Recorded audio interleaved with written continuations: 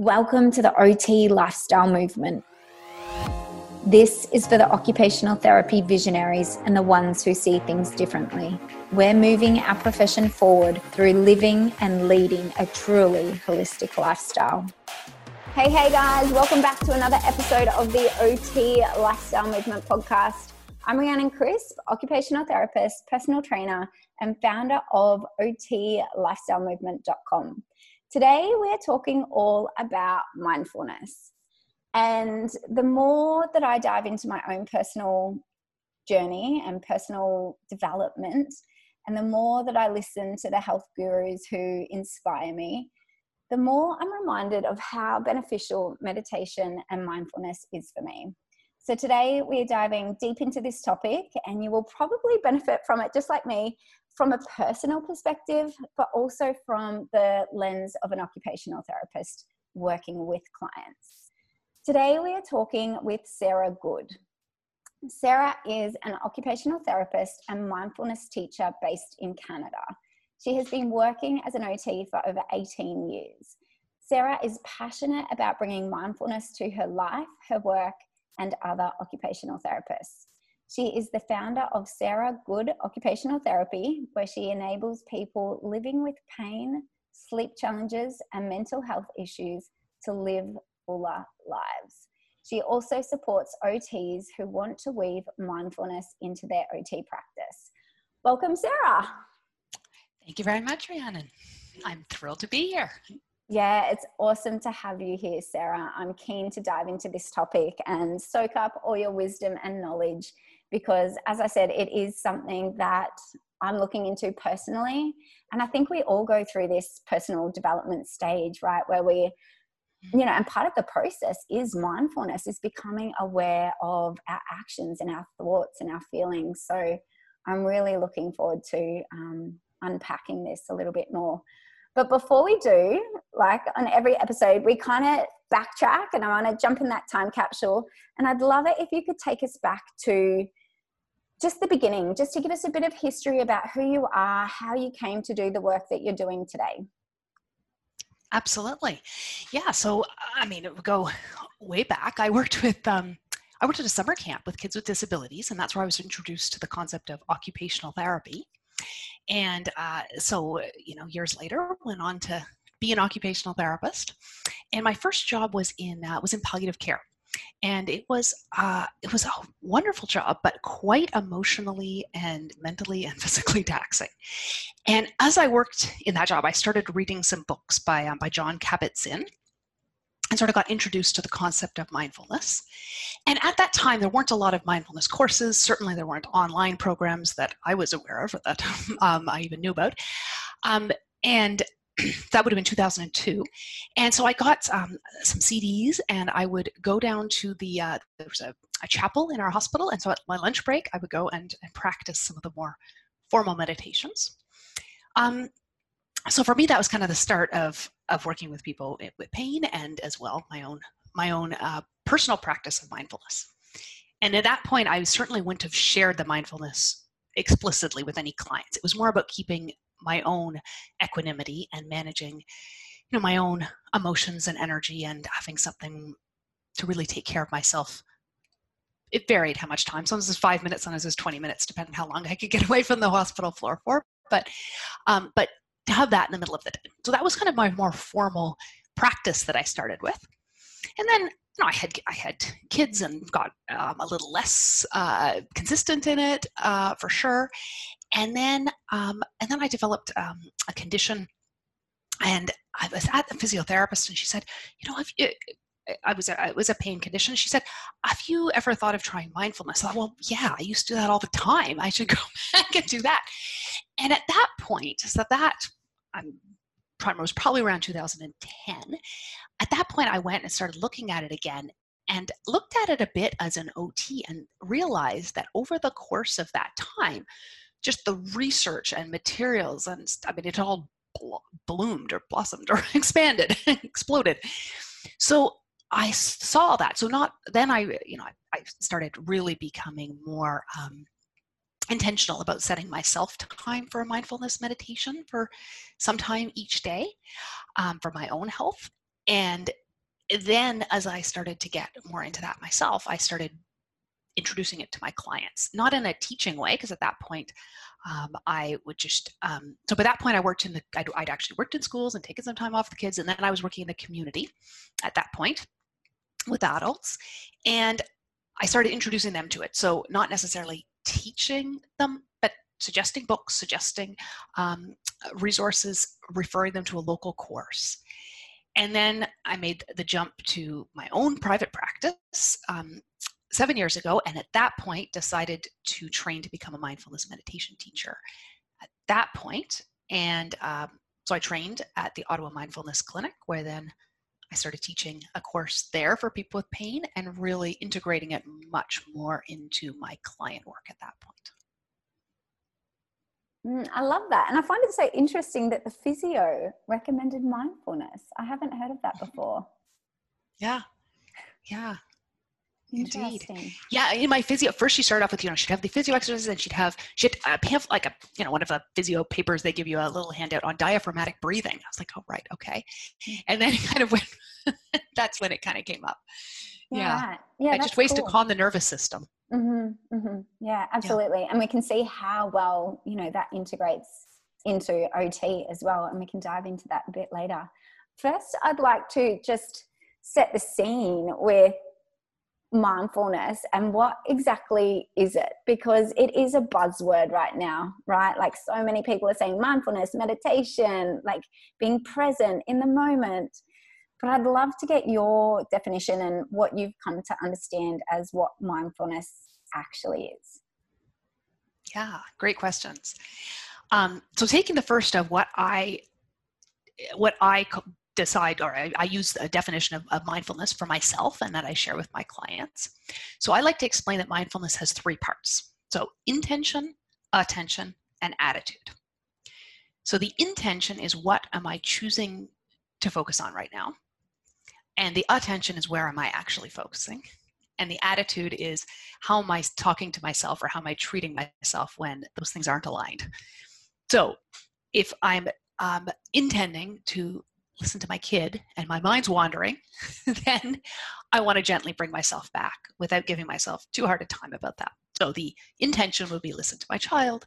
The attention might be on anything, what I need to do later. And then the attitude is, okay, come back. This is where I am right now, right?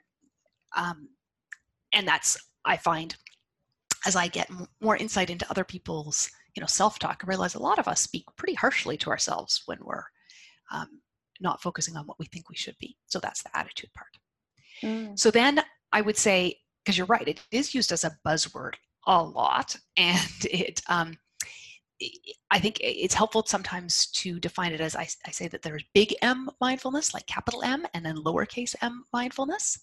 And in my mind, big M mindfulness would be the formal practices that I do. So if I'm choosing to sit down or lie down and do or walk and do a formal practice, that to me is the big M mindfulness. That would be a meditation as well. Whereas the lowercase mindfulness would be, am I able to pay attention to the present moment in my day-to-day activities as I'm going about whatever it is I want to do in the day? And that's where it really, I think, ties in well to occupation. Whatever's occupying my time, can my mind be on that? I love that. And you're so right, because at any given moment, our attention is being drawn to other things. And whether that is what we have to do in 10 minutes time, or what our kid's doing, or whatever's distracting us over in the corner over there, it can be really hard to zone in and just focus on that occupation that, is in front of us right at that time. And 2, the world is so noisy. It's so hard to cut through that noise and just to, and just to focus and bring our awareness and our attention to what it is that we're doing. And I think in order to develop and to access, parts of our intuition, and to experience more joy and connectedness with the moment and with people around us, we need to have this level of awareness. But it's hard. Like, it's so much easier said than done, right? Like, it's so easy to say, pay attention to what you're doing. But in the moment, our minds are always drifting off. So it is such a practice that we do need to learn. Absolutely. And we're set up as humans as threat receptors. Like we're always looking for threats. And I will say this to my clients a lot, because the majority of my clients are first responders or young military veterans, healthcare providers, right? So on top of us just being humans, as healthcare providers, we are trained to look for the danger, look for the challenge that might be arising.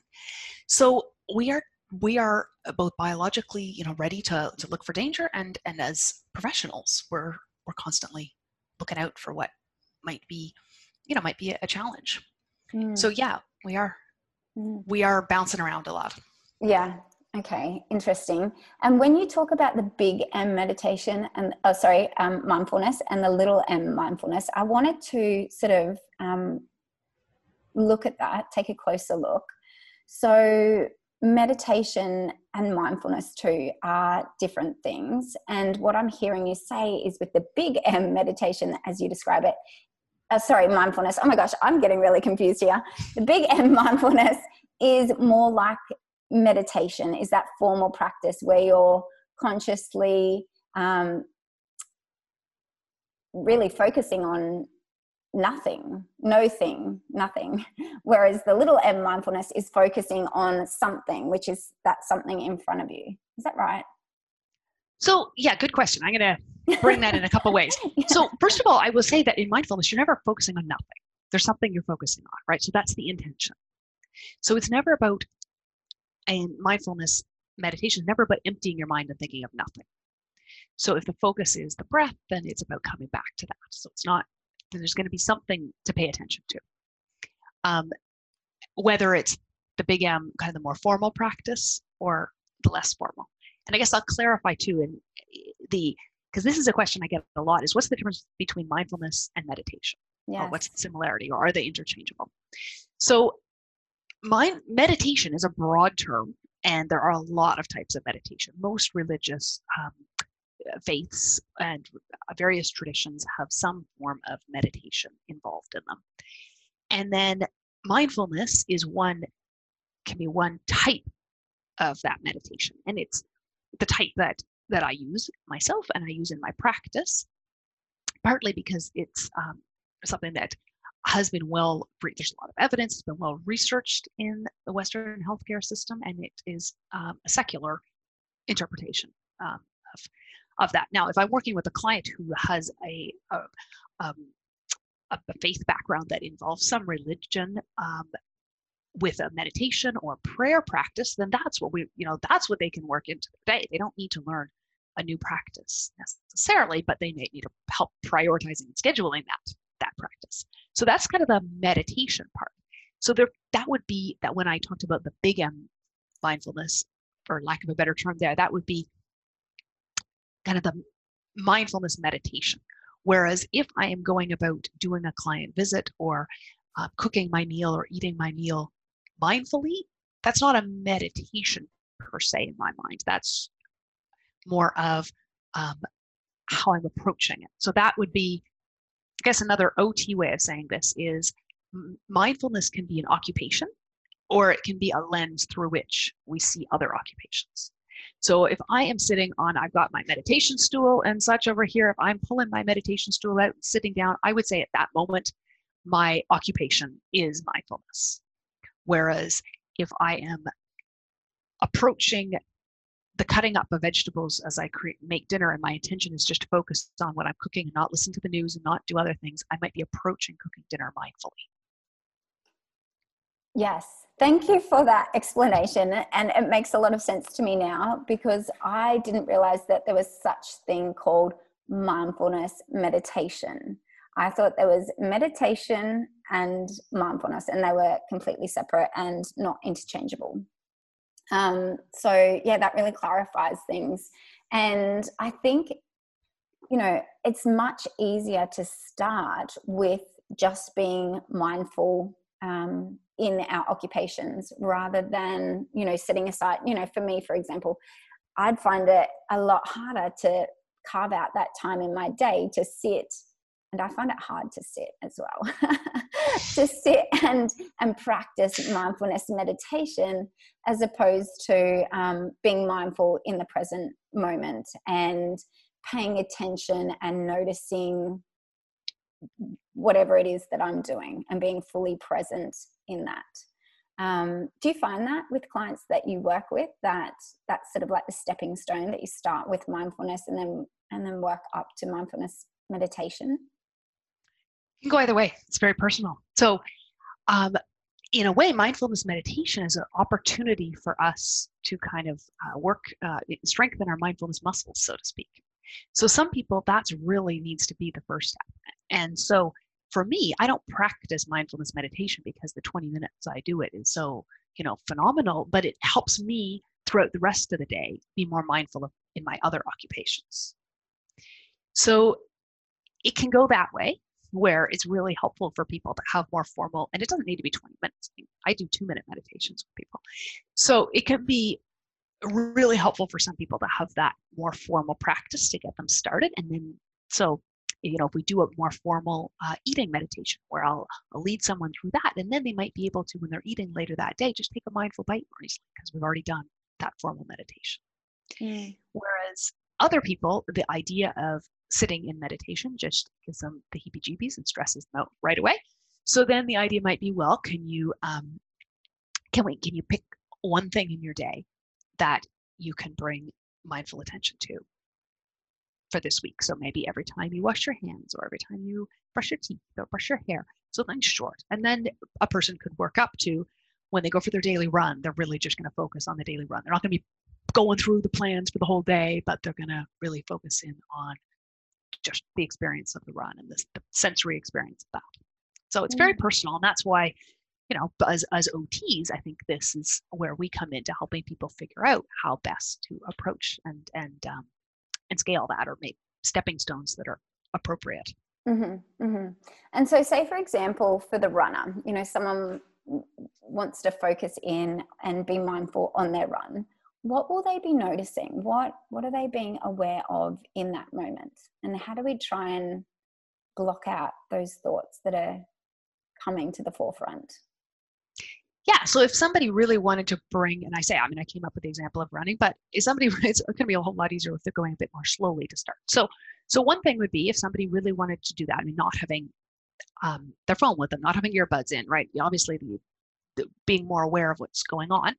And then I would suggest probably to start outside, maybe really taking a look around, getting familiar with what the sky looks like today, what the weather's like, taking a few deep breaths on the front lawn, then starting to walk, taking some steps and just really noticing the feel of the feet, each time your foot hits the ground, and really noticing that.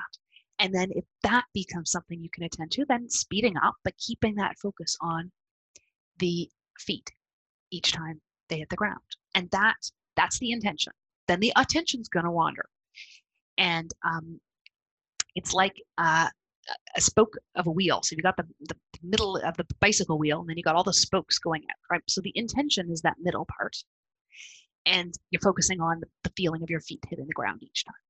But then our attention goes off on all these different directions. And then the key is, when we notice we're off on one of these spokes, is to bring it back before we hit the whole tire and just spend the rest of our run going around on the tire instead of in the center. So it's the practice is coming back. That's the practice. Our minds are going to wander. Yes, I know, because life is busy and there's so many things on our to-do list. and even if there aren't, a lot of clients I work with have truly nothing on their to-do list and nothing in their day. And their minds still wander, right? Yeah. And so what do you say, like, what can they do, like, in that moment when those thoughts come up? And it could be any thoughts. It could be, thoughts about themselves and, negative self-talk. I'm not good enough. I'm not fit enough. I'm not fast enough. Or it could be, future planning, all the things I've got to do, and I shouldn't be doing this because I should be somewhere else. What exactly do we do in that time? Yeah. Because it's easy to say, right? It's easy to say, block it out, try and bring your attention back to that. But even that in itself is challenge for the mind. Absolutely. Absolutely. So I should say that, I mean, um, first of all, is that as soon as you notice that your mind isn't where you want it to be, you've noticed your mind isn't where you want it to be. So right away, praise yourself for noticing. Boom, first step. Because otherwise, we just kind of keep knocking ourselves down. And I wouldn't actually, recommend someone try to stay focused on a whole run. I wouldn't do that. I would bring my mindful attention to the start, to the stretches at the beginning and the stretches at the end and the walk, and then, but so I think paring it down too. So that's part of the grading of it. Is it's probably not realistic for us to stay fully attentive for something like 20 minutes, but can it be for 2 minutes of it? Mm-hmm. So being realistic with how long we can actually stay focused on whatever we're trying to stay focused on. And I started with I suggest people pick something in their day that's like washing their hands or brushing their teeth, right? So then our minds wander, or we forget we were even supposed to pay attention when we washed our hands, but then we've noticed. That's it. As soon as you've noticed, you're off whatever train of thought you were on. Mm-hmm. Because there's two things that keep us from being mindful most of the time. And I struggle to think of other things really, but I'll tell you what they are. One of them is going off on trains in different directions. So that's thoughts, that's pain, that's background noise, that's an itch, whatever it is. It's something bringing us away. And the other is we're on autopilot. And we don't even notice that we did a whole series of things in our morning, for instance. So between those trains that take us off in different directions and the autopilot, that's a lot to deal with. But being gentle with ourselves that all humans are dealing with those. And as soon as we notice we're on the train or we're on autopilot, we have that choice to step off and come back to whatever we're intending to focus on. Yeah, I love that. And let's have a look then about with the occupational therapist who is working with their client and wants to weave more mindfulness practices into this client's life. And obviously the client, this is what they're wanting as well. What's the best way to start this conversation? What kind of conversations do you have, and where do you start with that? Yeah. So say if the client is interested in this, I start with the beginnings of my appointments. I tend to use a short grounding exercise. I don't call it meditation. I don't call it mindfulness. I generally use the term, we can do a grounding exercise just to get us both centered, so we can get started and both be present with this. And I do see it as something that helps me be present and grounded, as well as my clients. So right away, then I'm practicing it as well. I'm modeling that, and they're participating. And so what does a grounding exercise look like? Can you give us an example of that? Yeah, absolutely. So, do you want me to describe them? Do you want me to read one? What would you like? Yeah, maybe describe one. So describe one. Yeah. Okay.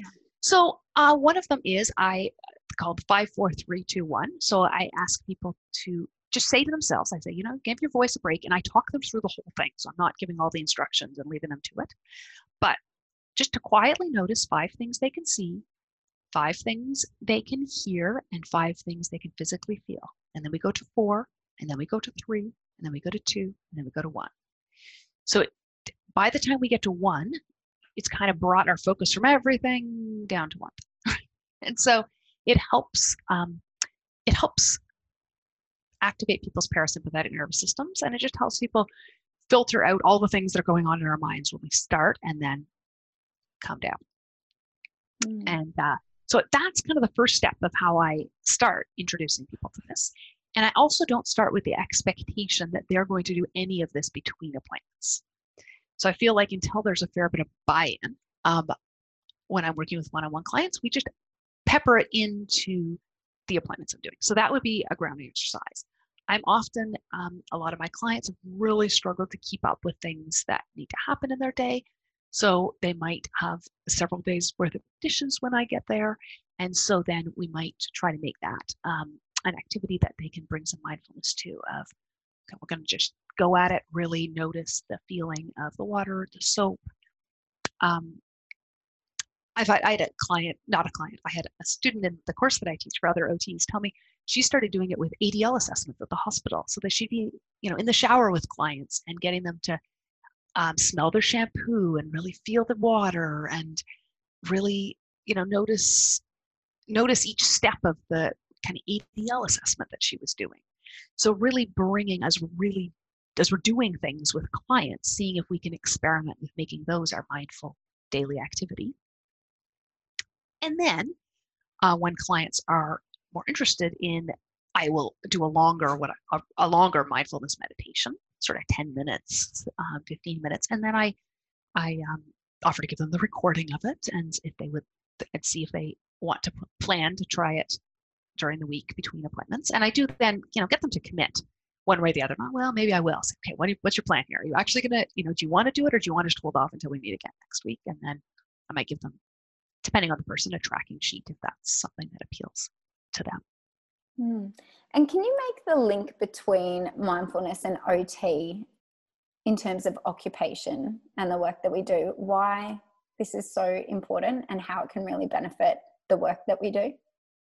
Absolutely.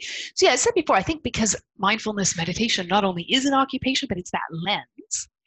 And I think a lot of the time, no matter what age of person we're working with, people have a lot on their plates often, or are occupationally deprived and have hardly anything on their plates.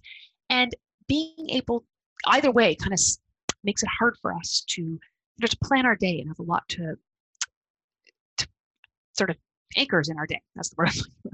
So to hold on to different anchors in our day. So I find that mindfulness can be a really good way to help us to be more present at different moments in our day. And when we're more present, then that makes occupation more meaningful and more productive. Also, it's a way for all ages of people, beyond babies, but certainly because of co-regulation, we can include parents of babies in this, to activate the parasympathetic nervous system. And I think that helps in all the various occupations we have in our lives, tend to activate that stress response, that sympathetic nervous system throughout the day. And having some occupation or ways of interacting in our day that helps us activate that parasympathetic nervous system and start to calm ourselves down. And it makes us more aware of all our different senses. So really, that whole sensory approach and sensory awareness, when a lot of times the adults I work with are very sort of unaware of what's going on beyond what's going on in their minds. Right?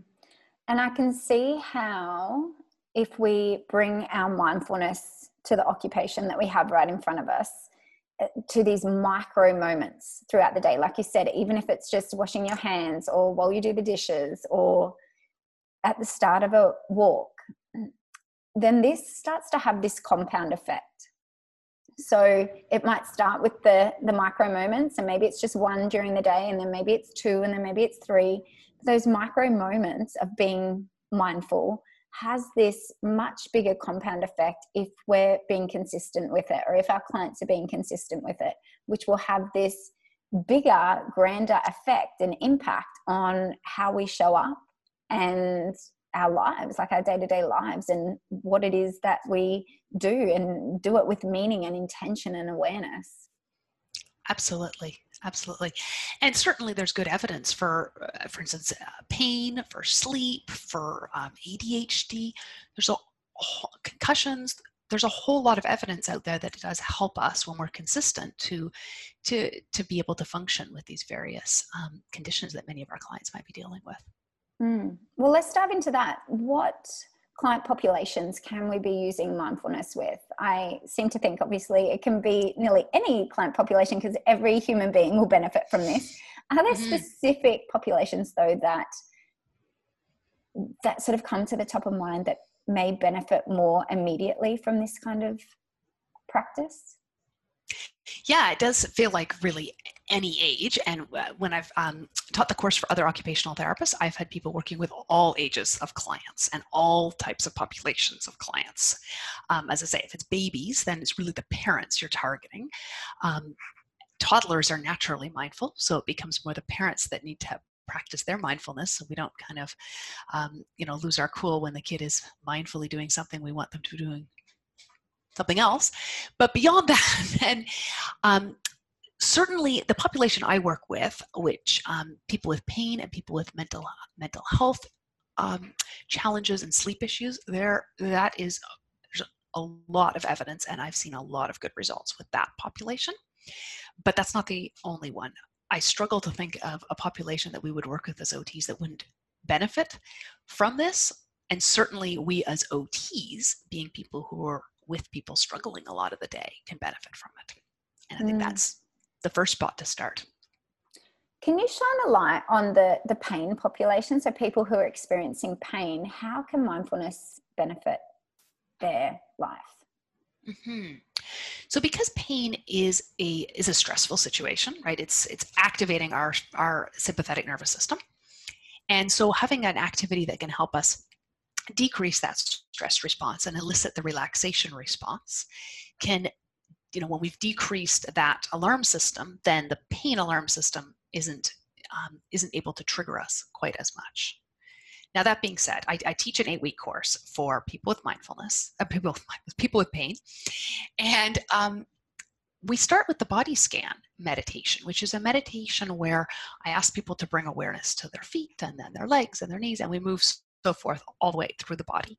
Well, people have a lot of pain. So this is not going to be relaxing when they start, because what we're asking people to do in that situation is to pay attention to what is, and what is pain.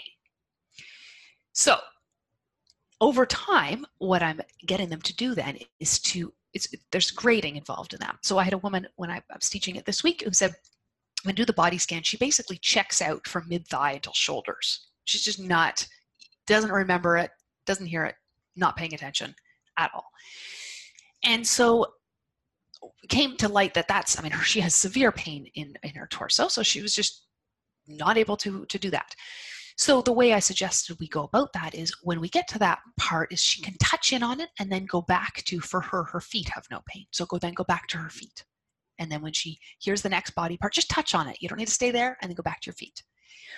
So by doing that, hopefully over time, she can increase her awareness of what's going on between her thighs and her shoulders, which right now she has very little sensory awareness of. We don't want to throw her in there where it's so painful, but a little touch and then leave it is a way to increase that. So over time then, she's increasing her sensory awareness, which can help her with respecting her limits, because now she is actually checking in and has a sense of what her limits are. Interesting. Yeah, that's really interesting, because I wasn't sure whether the mindfulness practice would relate to the pain and focusing in and bringing awareness to the area of pain, or whether it was simply bringing mindfulness practice to whatever it is that they are doing, or both, or a combination of both. So that's really interesting. Yeah, thank you. Okay, in terms of practical tools, so if OTs are wanting to use practical tools in their practice, if they haven't done like a meditation or a mindfulness course before, or and they're just wanting to learn more for their own life and want something handy that they can have, is there any sort of tools or practices that they can be doing to support that? Absolutely. There are a ton of resources out there.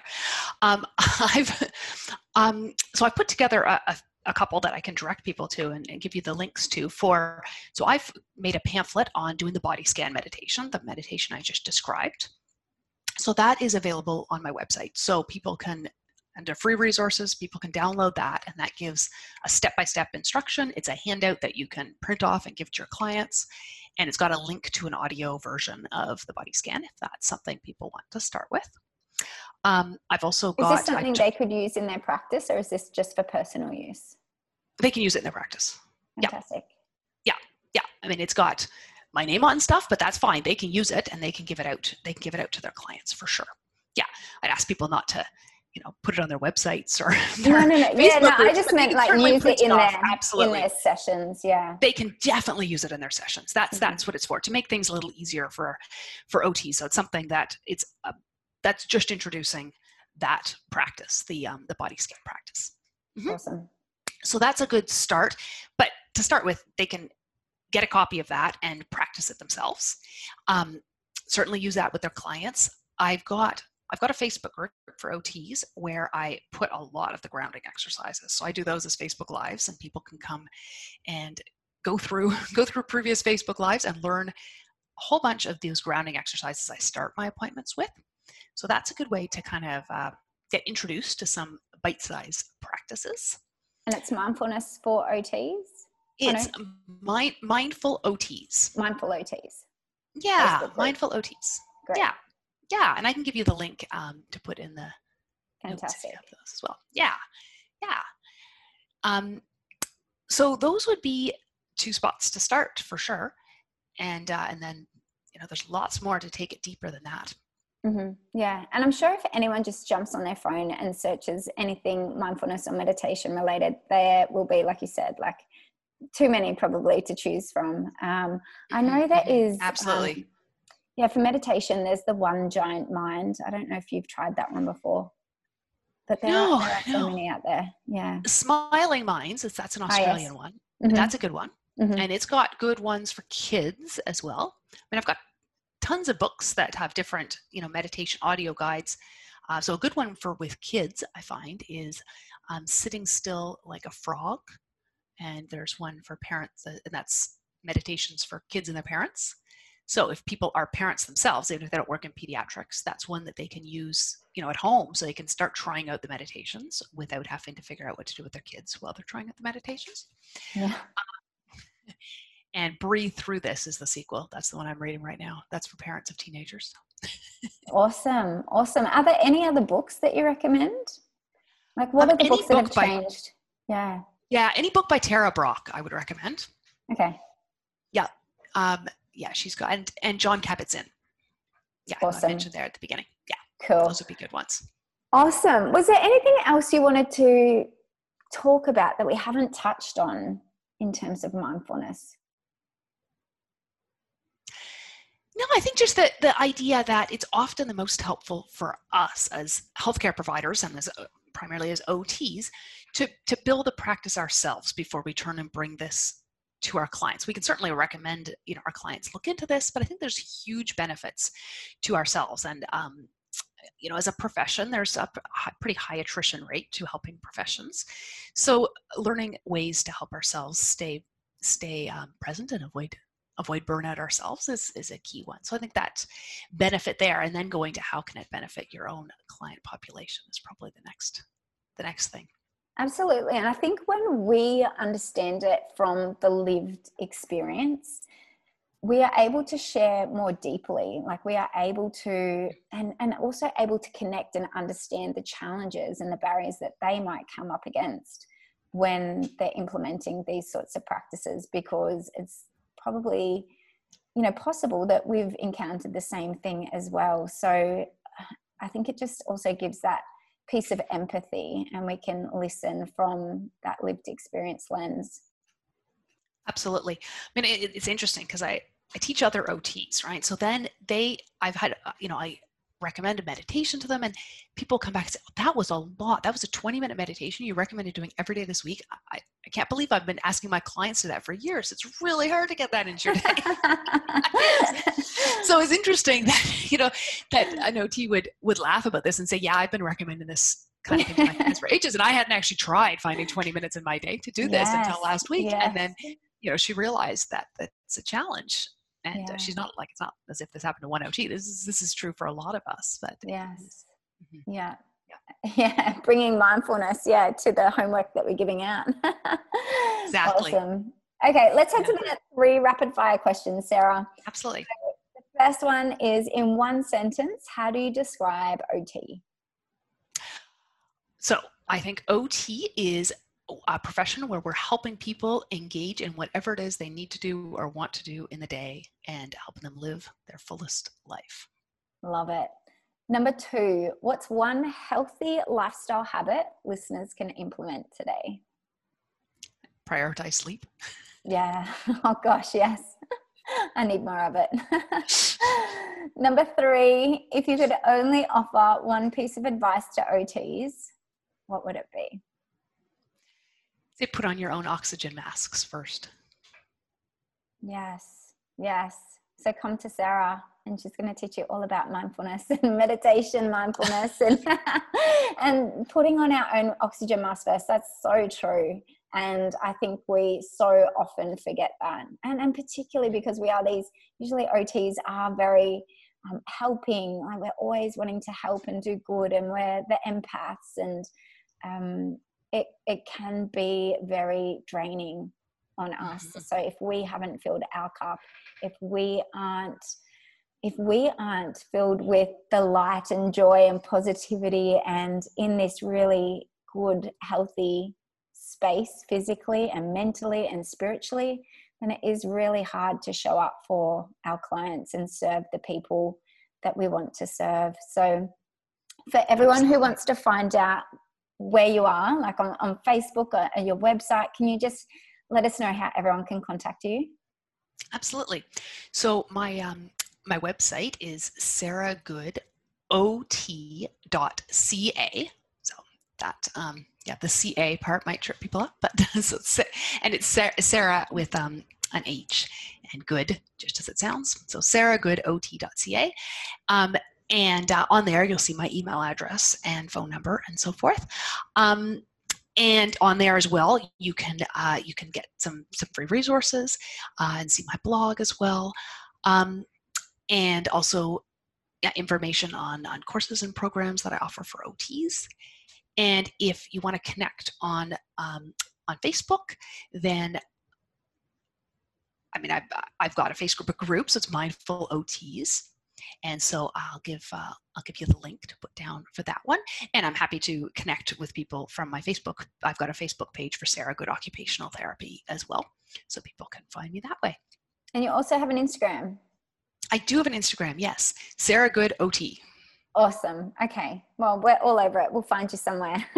Excellent. Yeah. Thank you so much, Sarah. I really appreciate that. And for me personally, I feel like I need to probably step into that mindfulness meditation, because I haven't created that space for me to do that. And I am one of those people that's go, go, go.